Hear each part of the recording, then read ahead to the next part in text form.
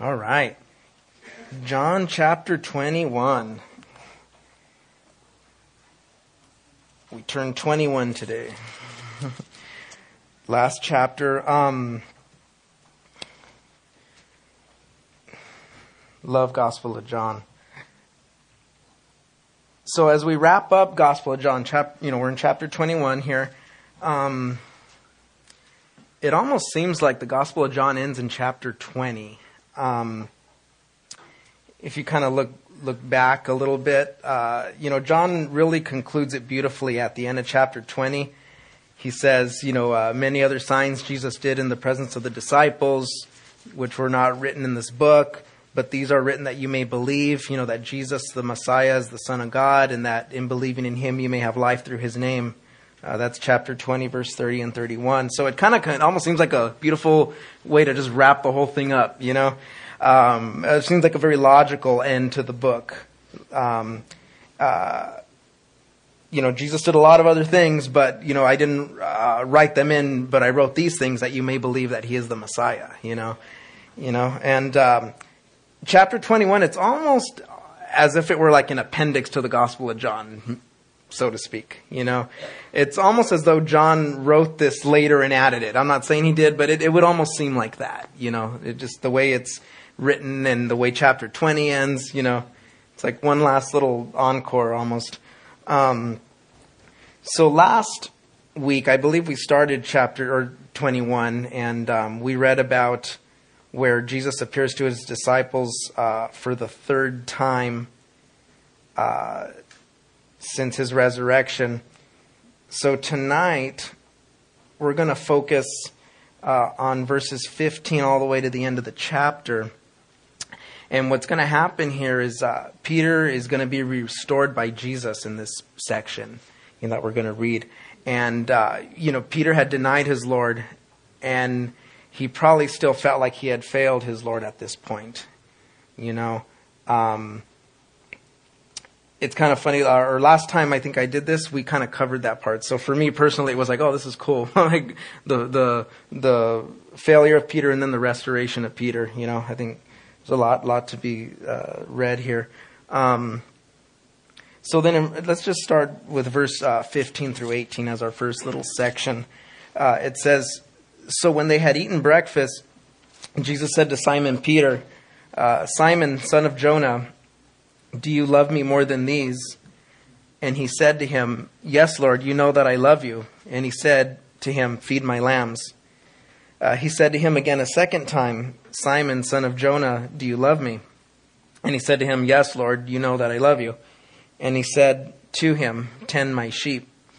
So then he says a third time, 'Simon, son of Jonah, do you love me?' And Peter was grieved this time because he said to him, 'Do you love me?'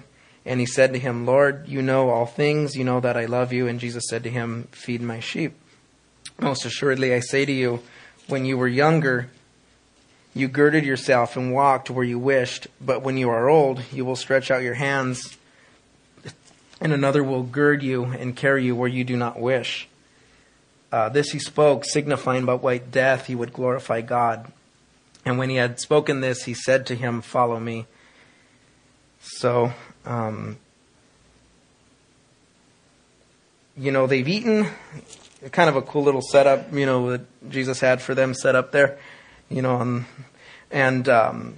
after they were done eating, Jesus says to Simon, "Do you love me more than these?" When Jesus uses the word love here, he's using the word agape.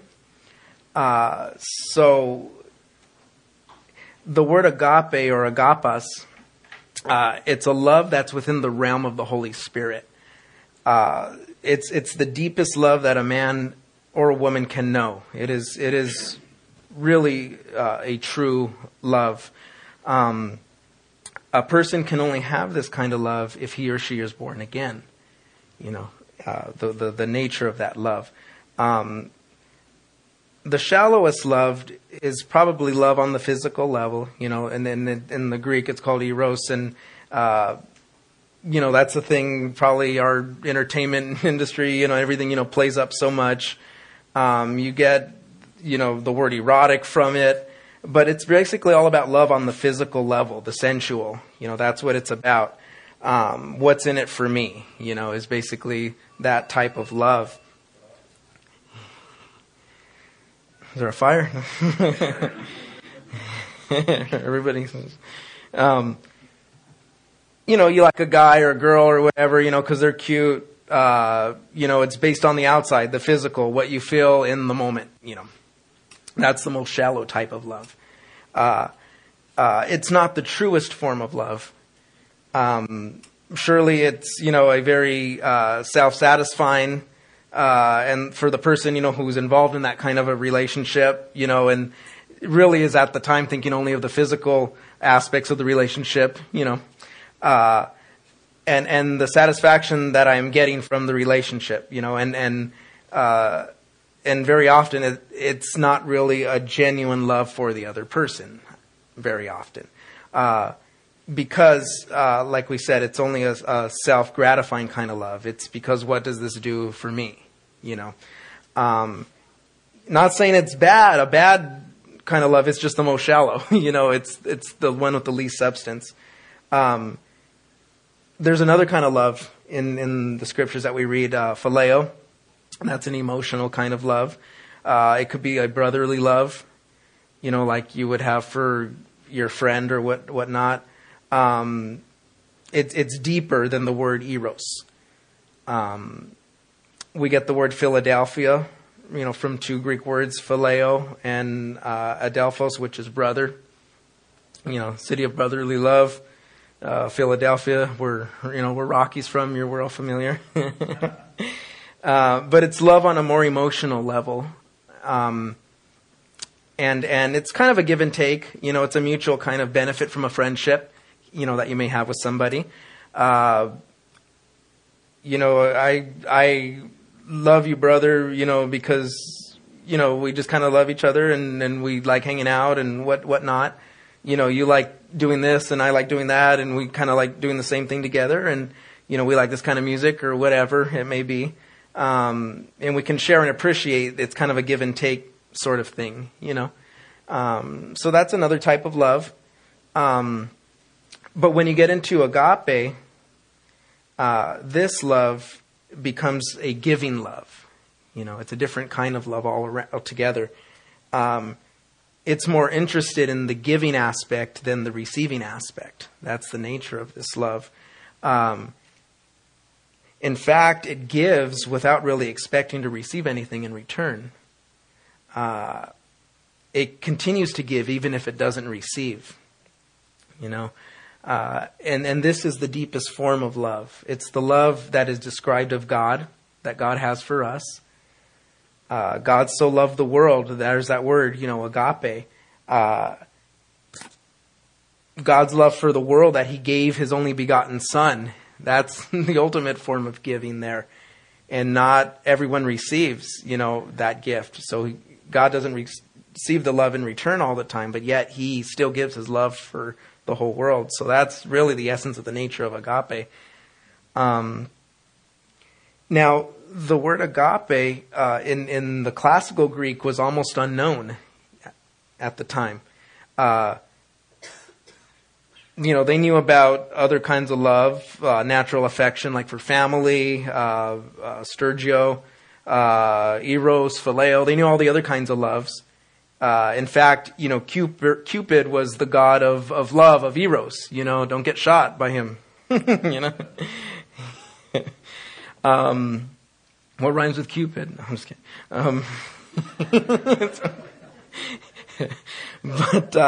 But they knew very little bit about agape. They didn't really know what that was.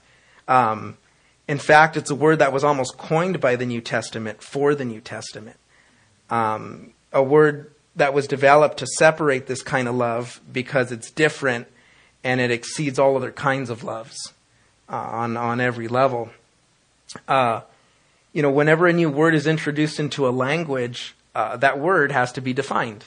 When a word is introduced, so that when a person uses it, you know what they're talking about. And there's two places in the New Testament where the word agape is defined for us in order that we might understand just the nature of the characteristics of God's agape love. One of those examples is in 1 Corinthians 13, 4 through 8.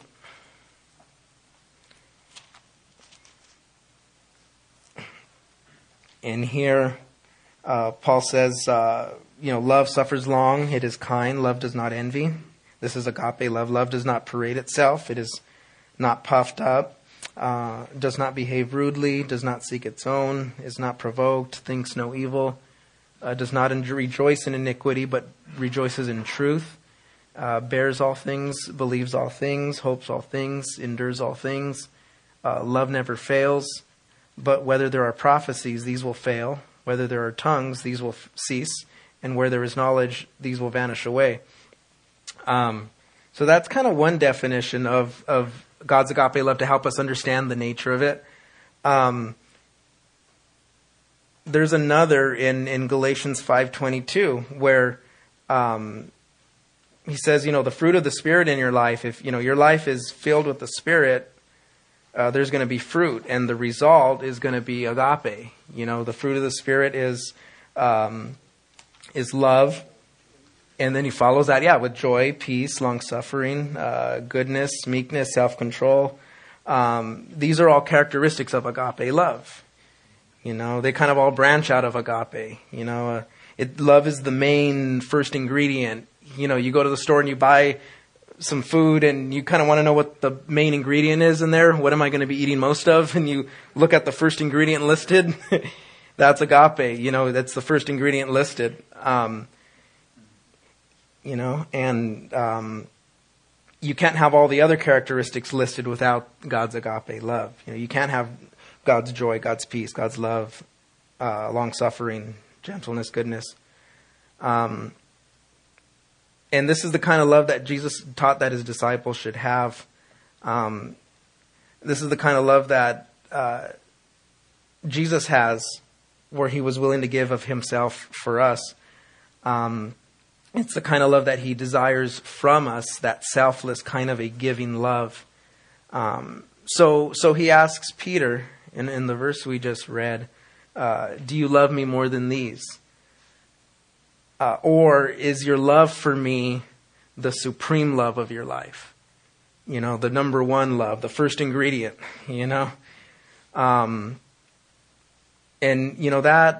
that's really, I believe, what Jesus is wanting to know from you and from me, is our love for him the supreme love of our lives, or are there other things that we love more, that fall in those categories, maybe higher than him. In the Ten Commandments in Exodus 20, the first one is, thou shalt have no other gods before me. And a good question to ask ourselves, are there gods, are there loves, are there other interests in our lives that take place over our interest in God or in our relationship with God? And this is a question for all of us, starting with myself, from time to time. Other things through life some kind of can get in the way sometimes, other interests and things. And God wants him to be the number one top interest in our lives. Is God first. Everything else will come and go, but nothing really else matters as much, really, in the light of eternity as our relationship with God. And that's what Jesus is asking here. He's asking Peter that. Am I number one in your life? When Jesus was questioned about the greatest commandment, he quoted out of Deuteronomy chapter 6. He says, the Lord our God is one Lord, and you shall love the Lord thy God with all thy heart, with all thy soul, with all thy might. And then Jesus added, the second is also like the first. You shall love your neighbor as yourself. And he said, these two are the law and the prophets. Matthew 22. And he used the word agape to translate the Hebrew into the Greek. And that is for our love for God to be supreme, like we said, with all our heart, with all our soul, with all our might. Our love for God to succeed all other loves. So Jesus is saying, Peter, do you love me supremely? Do you love me more than these, more than the old life of fishing? At this time, as you remember from last week with that big catch of fish, the fish were probably still kind of, moving in the shore, because the nets were full of fish. Yeah. And it really represented the success of the career that Peter had been following prior to meeting Jesus. And he's basically saying, is this more important to you? Do you love me more than these, Peter? Jesus talks about the sacrifice of following him, in the Gospels, how no man has given up houses or homes, family for my sake and for the Gospels. And I mean, the reality is following Christ does not come without a cost in some way or another. And I think a big problem today with us as Christians, and I'm speaking for myself, is taking up that cross, dying to self and following him. It's not really a hot idea among most, So sometimes even in Christianity, we'll try to make it attractive or whatever, but without the sacrifice. But dying to self, it's picking up our cross and following him daily. Like what's his name? He's taught here before. Dr. Justin Alfred. He would talk about the Bowflex ads. Bowflex Christianity, that kind of idea. And that's what. And just in general, that's our human nature. We want the result, but we don't want the suffering. We don't want the. Yeah. All gain, no pain. That's. I'll be the first to admit that. That sounds good. But Matthew chapter 16, he says, if a man will come after me, let him deny himself, take up the cross and follow.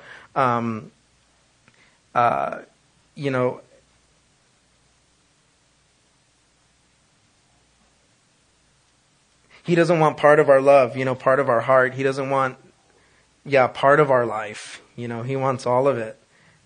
He wants all of us, everything about us. So he's saying, do you love me more than these? And the question is, what are the these in our lives? For Peter, it was the fish, his former career before he followed Jesus. And question for us, what are the these in our lives? What are the things that are fighting for our attention in our hearts and for our love for Jesus? Do these things exceed our love for Jesus, or is our love for him above the other loves in our lives? And that's really what he desires. We have other loves in our lives. There's nothing wrong with that, but is his supreme, the love for him.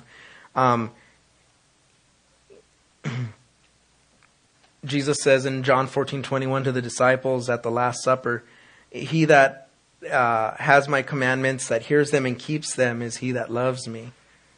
In other words, our love for Jesus is proved really by our obedience to him, keeping his commandments. And his commandments really are that we love one another. Once again, it just kind of comes full circle. This is my commandment, that you, in John 15, he says that you love one another as I have loved you.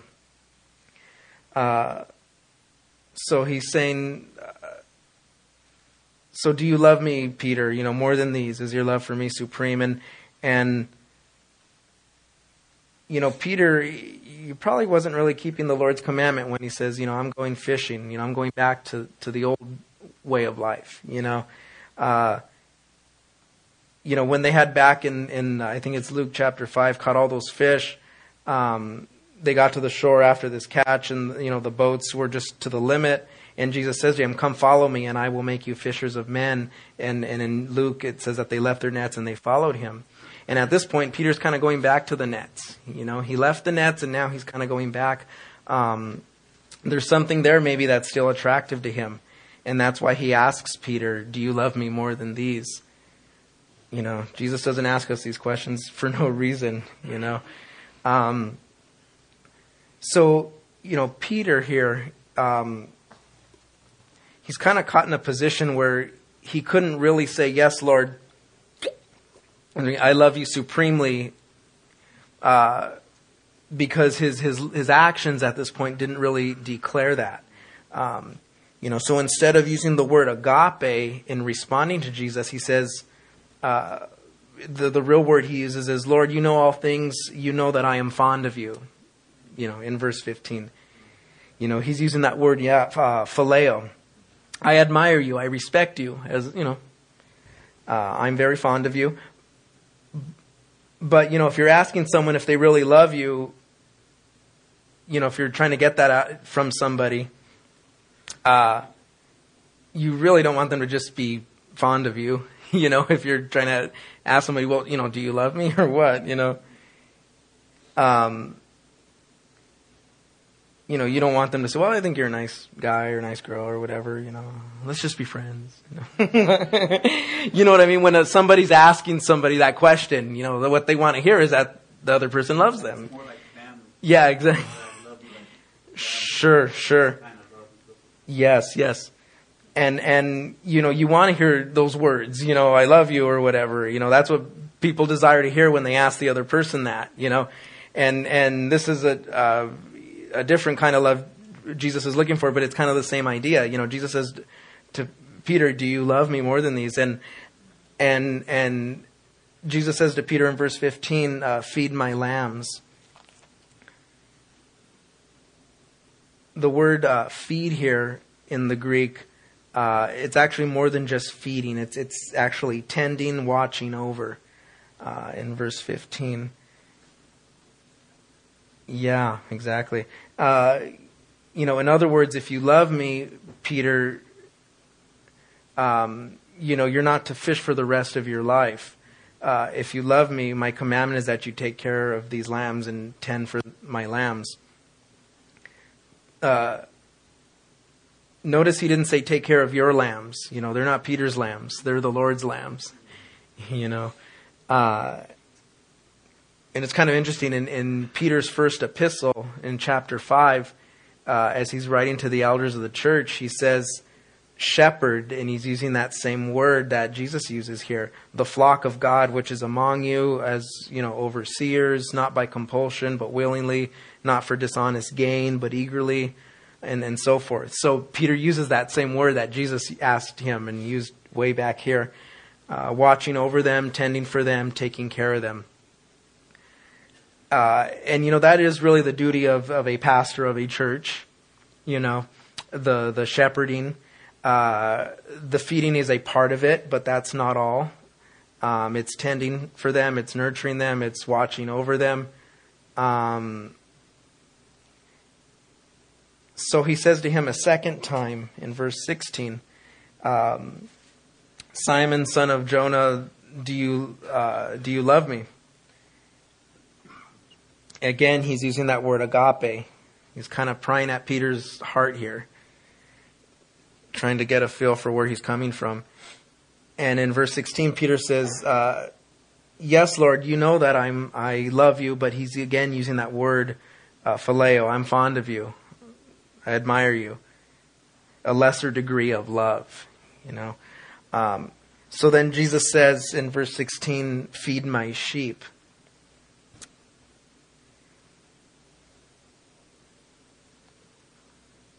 The first word that Jesus uses when he says feed, it's actually different than the word he uses here. This word here is the word shepherd over the sheep, and it's the idea, like we said, feeding as a shepherd, leading them into the green grass and so forth. So then he says to them a third time in verse 17, Simon, son of Jonah, do you love me? But he's really saying, Simon, are you fond of me at this point? He's using the word phileo now to Peter. And that's why it says that Peter was grieved, because Jesus said, are you fond of me? Jesus was no longer asking, do you love me with this divine, supreme love? He's now basically saying, where do I fit in, Peter, in this category? Do you love me more than these? And he's asking now, Peter, are you fond of me? Where do I fit in? How far down the list of interests and loves of your life is me? Where do I fit in here? Are you simply fond of me? Do you admire me? And it grieved Peter that Jesus uses that word phileo. That's why it says that there. And he says in verse 17, Lord, you know all things. You know that I love you, or that I am fond of you. He never really rises to that word agape. He does in his epistles, and that comes later in his life after he was anointed with the power of the Holy Spirit, and then he was able to now love with that love, that divine love, But at this point in his life, Peter could not commit to that total love, that complete love for his Lord. All he could commit to was admiring his Lord or being fond of his Lord, but nothing really beyond that. So Jesus comes down to Peter's level because Peter could not rise to the Lord's level here. And, that's always sad, when we have to bring the Lord down to our level rather than rising to his, so to speak. When I have to kind of bring down the standard here. And the Lord always desires to lift us to the highest level, really, of love. He's not satisfied until our cup is overflowing, and until our life has experienced that total richness and fullness that he wants us to have, that's it, the glory of just living in him, having fellowship with him, that's what he desires. And it is sad, when we, through compromise, sometimes we're satisfied with a lower level of living in a lower relationship with him than a total relationship, So whether, everybody's different, but sometimes, our relationship with God just kind of is a social thing, we come to church, or sometimes, my parents bring me to church or whatever, and it's just kind of a social thing, but there's not that total relationship. So then Jesus says in verse 17, tend my sheep. He's going back to the first word that he used, which is nurture, take care of the sheep, look after them. And then in verse 18, he says, most assuredly I say to you, when you were younger and you girded yourself and walked where you wished, but now you are old. When you are old, you will stretch your hands out, and another will gird you and carry you where you do not wish. John tells us that Jesus was signifying the death that Peter was going to die. In verse 19 it says that. He's signifying that Peter's arms would be stretched out on a cross. And Peter would die as did the Lord by way of crucifixion. Yeah, and we are told that when Peter was in Rome that he was sentenced to death and they wanted to crucify him, and he requested that he be crucified upside down because he said he was not worthy to be crucified the same way as his Lord. So tradition has it that Peter was crucified in Rome upside down. And that's what Jesus is referring to here.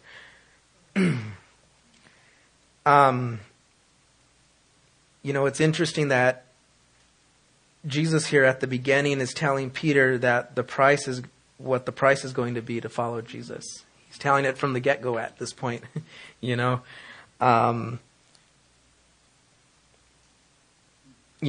the sheep, take care of the flock of God, but he's saying, Peter, it's going to cost you your life. They're going to crucify you one day, and it's interesting when God met Paul on the road to Damascus, the Lord told Ananias that he had revealed unto Paul all the things he was going to suffer for Christ's sake. We read about that as well. That's when the Lord had called Paul to ministry on the road to Damascus. When the Lord stops him and he says, he says, who art thou, Lord, that I might serve thee? And he says, I am Jesus of Nazareth. It is hard for you to kick against the goads, and so forth. And then Paul says, what do you have me to do, Lord? And he's submitting himself. And then the Lord told Paul all of the things he was going to suffer in Acts chapter 9. The Lord kind of lays it out straight, for these individuals. He doesn't say, if you follow me, your life's just going to be easy street, from here on, and you're just going to enter into, no problems, no worries, Hakuna Matata, from here on out. He doesn't say that, Rather, the Lord's saying it's going to be a rough road. You know, they're going to hate you. The world's going to hate you. He says they hated me, but you're not greater than your Lord. You're going to be persecuted for my sake, brought into prison, brought to death for some. Even your own families will turn against you. He lays it out straight, the things that it's going to cost to follow Jesus, But, that makes our following him that much more meaningful, when you really think about it. It really proves our love for him, when you think about it. The fact that we're willing to experience difficulty, hardship, in order to hold on and have that relationship with him. It kind of cements that love relationship that we have with God. He suffered for us so much. The least we can do, if need be, is to suffer for him as well. Sort of like Job when he says, even though he slay me, yet I will still serve him. Job chapter 13. That's a tough one. I'm not saying it's easy. I'm reading it, but I'm not saying it's easy. I read it, I'm like, dang, I don't know, man. Sometimes, when you, it really makes you think and have to count the cost. As with many of the disciples, found the words of Jesus a little too much, and it says that they turned and they didn't follow him anymore. I can't take that, forget that. And it says in John chapter 6, Peter and the rest of the gang were standing there, and Jesus says, "Are you guys going to go too, like everybody else?" And Peter says, "Lord, to whom shall we go? For you alone have the words of eternal life." It isn't easy, but when you consider the alternative, there's not much of a choice. Where are we going to go? You have the words of eternal life. So, he tells Peter by what death he was going to glorify God, and in verse 19, and then at the end of all that, he says to him, "Follow me," and, powerful stuff. This is what's going to happen to you, Peter, but follow me. Notice it says by what death he would glorify God, like we said. Paul the Apostle at one point says that he desired that God would be glorified in his body, whether by life or by death. And Paul was saying, my one goal, my one desire, my one ambition is that God might be glorified through my life, whether it's while I'm living or if they kill me. The goal is to glorify God. And if he can be glorified in my death, then so be it. Great. Or in my life, great. It doesn't matter. Paul was saying all that matters is that God was glorified through me. So now, John is closing up his book here with some really interesting statements that he makes regarding Jesus and the things he does on earth. Verses 20 through 25, we'll just finish up there. It says, when Peter, turning around, saw the disciple whom Jesus loved following, who also had leaned on his breast at supper and said, "Lord, who is the one that betrays you?" Peter, seeing this, said to Jesus, "But Lord, what about this man?" And Jesus said to him, "If I will that he remain till I come, what is that to you? You follow me."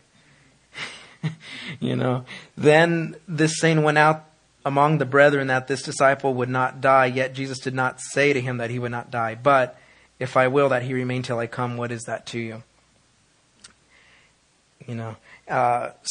Like we said, Peter turns around and well, what about him?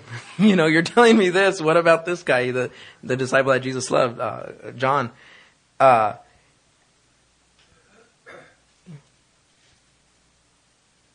And then, and then the way Jesus replies to him, in other words, he's saying, don't worry about what the Lord's going to do with the guy next to you. Don't be concerned with what God has called. Just be concerned what God has called you and I to and to do. Like we said, Peter's saying, what about him? And Jesus is basically saying, it's none of your business. Frankly. I'm talking about you and your commitment at this point, you know. That's cool because the Lord always deals with us on a personal basis. That's what it shows, you know. He's interested in you. He's interested in me, you know. He's not interested in, I don't know, a statistic, you know, of people, group of people. He's interested in you and me individually. And that's why God always deals with us on a you and me on a personal basis. And so Jesus says, you know, if I will that he lives till I come, what is that to you? You follow me. I'll take care of it, John, but in the meantime, you follow me. You know, so it says that the saying went around that John wouldn't die or the Lord would come back before John died. And that's not really what he was saying. He was just basically saying, well, if that were to happen, what's it to you? You know.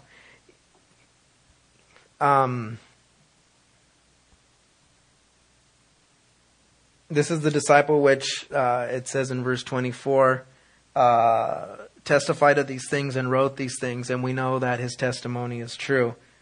So John, the author of this book, is basically saying, I was there, I was a witness, I know what I saw, and I'm telling you the truth, is what he's saying as he's wrapping this up. And then verse 25 says, and there are many other things which Jesus did, which if they were written one by one, I suppose that even the world itself could not contain all the books that would be written. Amen. You know, crazy. It's wild, man. And you know, John is saying Jesus did a lot of other things that I didn't write about. You know, that's the director's cut. No, the deleted scenes. No. He chose and selected a few things, though, in order that by reading them, you and I would believe that Jesus is the Messiah. It's just seeing that there's a lot of aspects about the life of Jesus that wasn't recorded. You know, in those days, the arts, you know, were highly developed, and the Greeks had, you know, many marble statues of famous people at the time. You know, they had the busts and the statues, you know, Alexander the Great. So we have kind of a good example of what Alexander looked like, you know. And plus there's a lot of descriptions about Alexander the Great. You know, he had blonde hair or whatever, you know, things of that nature. But it's interesting that there really was no physical descriptions of Jesus, you know, nor do we have any, you know, paintings or, you know, any busts or sculptures or anything of him.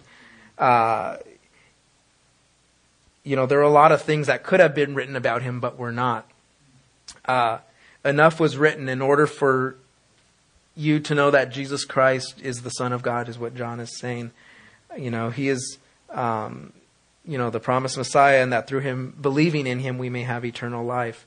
You know, all that's necessary for eternal life and for godliness is what has been written. And then, like he goes on to say, like we just read, if everything had been written, there wouldn't be enough libraries in the world, John tells us. You know, not even enough hard drives, I would imagine. You know, so just enough, you know, that you and I can know and we can have eternal life through him. You know, and throughout all of eternity, the rest of the story, I'm sure will be told, you know. God, through the ages to come, shall be revealing unto us, you know, the exceeding riches of his love and mercies towards us. And it's really going to take all eternity to know it all, you know, for us to know it all. So enough is given, you know, to get us there. And once we're there, we'll have plenty of time to learn the rest, you know. Throughout eternity, God will be revealing, like we said, the exceeding riches of his love and grace towards us in Christ Jesus. So that wraps up the book of John. So let us pray.